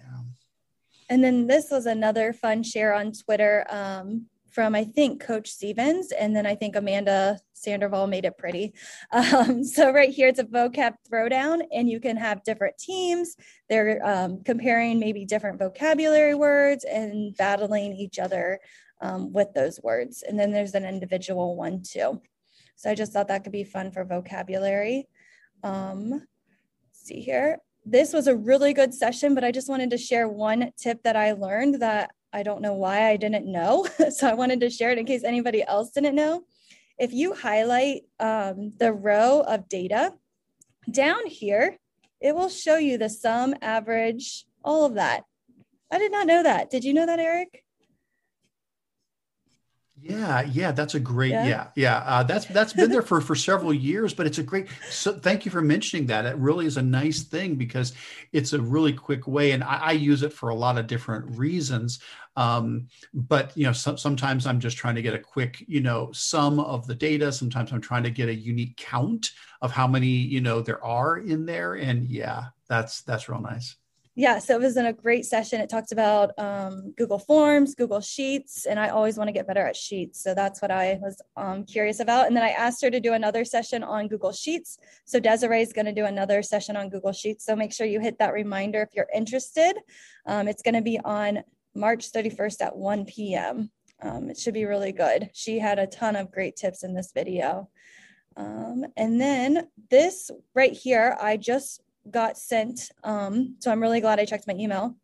And if you go to the second tab, you can check and it will tell you what upgrade you need for Google Workspace for Education. So if you just go in here and you say, I need this, it's going to tell you which pieces cover it. And you might want to look into buying that part of the product. So that might help too with some of those conversations that you're having with your districts, like, oh, we need breakout rooms. So I'm going to check that box. We need this. We also need this. And then you can have those conversations as well. And then tonight, we're going to do a GEG global recap of what has happened with the Learning with Google. So there might be some more different insights. So if you want to join, feel free. I love Edu Protocols. So this is going to be a really fun session where we're going to show off Edu Protocols in a classroom type of style. And so I will be the teacher, and then we've got 5 different students that are going to be acting out the protocols. So that way you can see them in a real life, how they would look like with students. And these people have no idea what they're going to have to do. So it will be pretty real life. We'll see how it goes. But yeah, so, and then TextHelp is doing 6 different sessions. So if you are interested in learning more about TextHelp, they have a couple sessions coming up. So again, just hit that reminder if you're interested in learning more about TextHelp. And then one more thing, the Google Trainer community, there's a kickoff on Saturday, and it is going to go over all of the parts of the application to become a Google trainer. So if you're interested or know someone who is, please have them sign up. It is not like on a YouTube link because it's on Google Meet. We don't want any meet bombers. So you will want to sign up using this Google form, and it's going to be a lot of fun, a lot of information, but feel free to come and bring questions. And I wanted to share out real quick. Alex shared this playlist, and it looks amazing. It's for Google Sites. Yeah. So what it says student tutorials. So did students make? Is it? Do you know more about Alex's? I think it's for videos? Students. I think he's for, in the videos. Yeah, I wasn't sure if it was by students or for students. Yeah, I haven't watched them yet, but I did send them. It looks like he's doing it. Okay. But it has introduction, organization, advanced, and then I liked how he did publishing. Yeah. Very nice. So feel free to share those out too. And then I didn't know if there was anything else from our community. There's a ton of resources. Yeah, well, why don't you keep sharing the screen since you've already got that up. So anything as you scroll on down there, the section that has the initials AAL, that's Anthony Luscri, who used to be my co-host with GEG Ohio. And he's shared, Anthony's always great about sharing resources there. So thank you, Anthony, so much for putting in that variety of resources that he has there. And then I know the ones under Google Arts and Culture, those are from Steve Wick. And Steve does the blog, Know Your Why. And he's been highlighting some arts and culture experiments recently, and he's got more coming up that he's going to be talking about. So those are awesome, and appreciate him putting those in there. All right. No, did you see anything else that might have been? Oh no, we did skip one. There was one, how to put a Screencastify on YouTube, right above Anthony's. And I think this is from Toby. He in the chat, I think this is Toby's video. he in the chat was saying that he was helping teachers move their Screencastify to YouTube. So he had a video. So he just wanted to share that if anybody wants to watch it. Yeah, Toby. Oh, thank you, Toby. Yeah, because that may be something they need to start doing if we run into limitations on our storage with Drive, is how to easily still use Screencastify, but send things over to YouTube instead.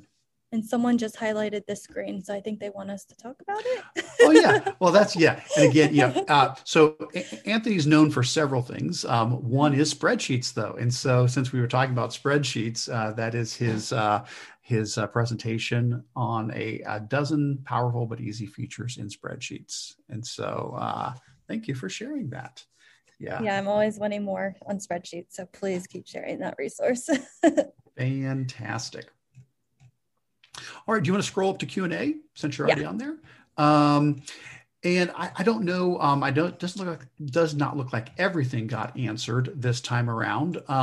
So if you do have answers for some of these as a community, please feel free to type things in.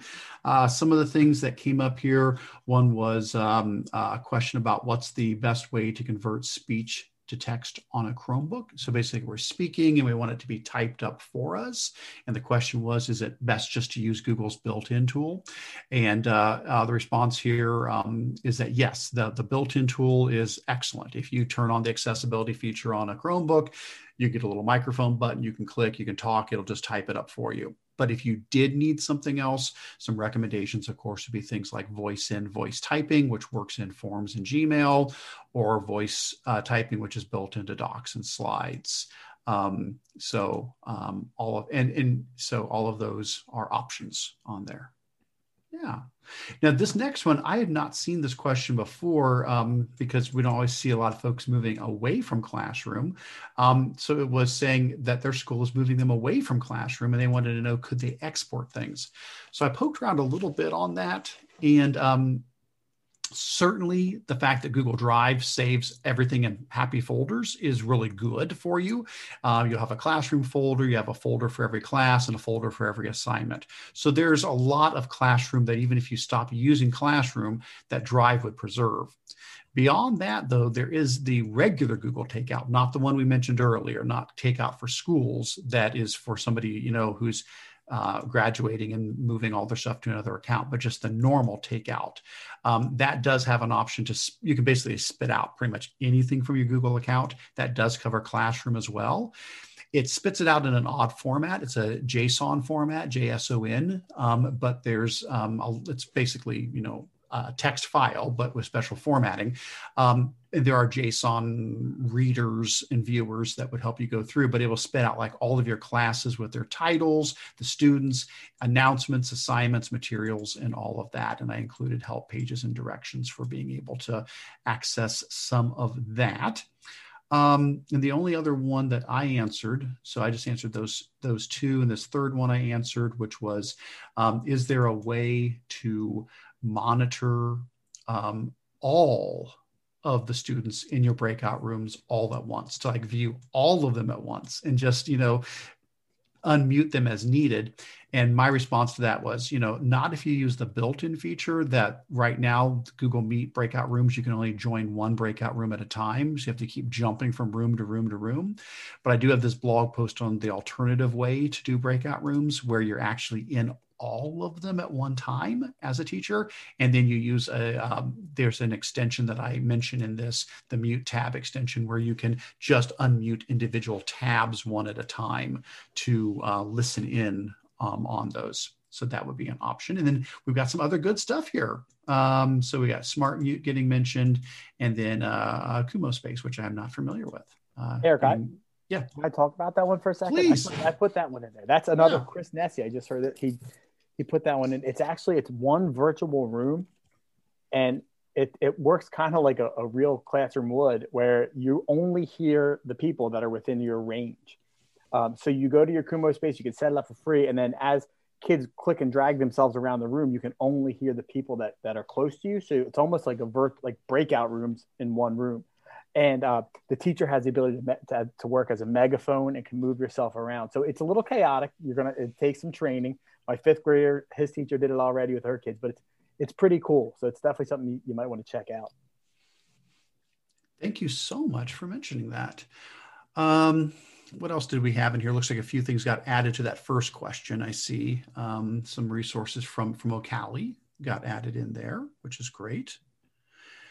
Boy, you guys are doing great. We got a lot of people filling in stuff. Let's keep going down though, Stephanie. What do we have a little further down? Yeah, there's the question about the announcements page, that classic sites. You had like a blog page and announcements page. We do not have that in new sites yet. Maybe will, maybe won't.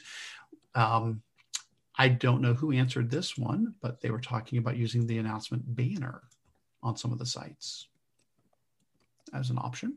Okay.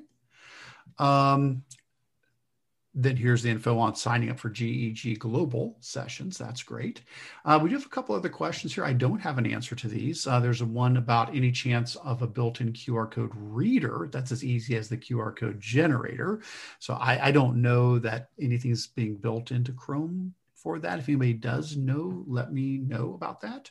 And then this question I know everybody's asking, which is about an alternative to GridView, because Google Meet changes so frequently that extensions don't always work well long term. And so the Google Meet GridView extension, which everybody loves, is not consistently functioning anymore. And sometimes folks say, well, you can just change the amount of people that show up in a Google Meet now, because if you go into layouts, you can adjust your grid in there up to 49, which is great. But the problem is the real problem, in my opinion, is Google has an issue with the box that says that you're presenting. That's the issue. If I'm in a Google Meet and I'm presenting something to my kids, if I'm just looking at students, I can go into my layout settings and I can ramp it up to 49 and I can see up to 49 people. But if I'm presenting, as soon as I go to present, I get this giant rectangle, on my screen that says you are presenting, and it's useless. It doesn't show me what I'm presenting, and it eats up an entire half of the screen, even though it's just this one, rectangle. And so no matter what, I lose space to see my students over here. The only trick that I've really found is the zoom out trick, that if you use Control plus and minus or Command plus and minus to zoom in and out, if you go, Control minus and you zoom out on the Meet, as you zoom out, it shrinks down the space for that you are presenting, and suddenly boop, boop, boop, boop, boop, more people start appearing as tiles there because it has more room to work with there. So that's sort of been the only way that I know around it right now, is that if that's the pain point, if you're saying, because that's what GridView did. It allowed you to be presenting your screen and not lose that whole bit of real estate there. So that's the only workaround I know right now. I think Google really needs to rethink that part of Meet. That's just a flaw. It's not a good design right now, the way that is set up. That really needs to be fixed. So Stephanie, what else is in there? Did we miss some stuff? I'll turn it back over to you. I was trying to keep up with the chat. I think we answered, somebody or we answered every question. Okay. I think if we didn't, reach out to the Ohio group, and I'm sure somebody will. All right. Well, very good. Well, as we are starting to wrap up then, we, of course, want to once again say, if you have any other questions, now's the time. Throw them in the YouTube chat, throw them in the Q&A here. Absolutely, we can still squeeze a few more things in, but I do want to do a little bit of a wrap up here. First of all, I want to thank Mike so much for being with us today. It is always such a pleasure to have a guest on each episode. I want to thank Stephanie so much for organizing that. It is because of Stephanie that we do have a guest each month. And so Mike, thanks so much for being here. Did you have anything that, as we start to wrap up, that you would like to say, Mike, to the group? No, just thank you. I appreciate it. I've liked watching these each month, and it's Ohio's a little cold and far from me, but it's nice to be part of it for 3 hours each Tuesday, each month. Well, we appreciate you being here and everybody who joins us no matter what. As of some reminders, don't forget to sign in under the important links highlighted in green. You will see the sign-in form if you haven't had a chance to sign in yet. That way I can generate a certificate of attendance for you. And next month, I think we're scheduled for March 25th, I believe, is the tentative schedule for that. If anything changes, we'll always update that on the GEG Ohio website.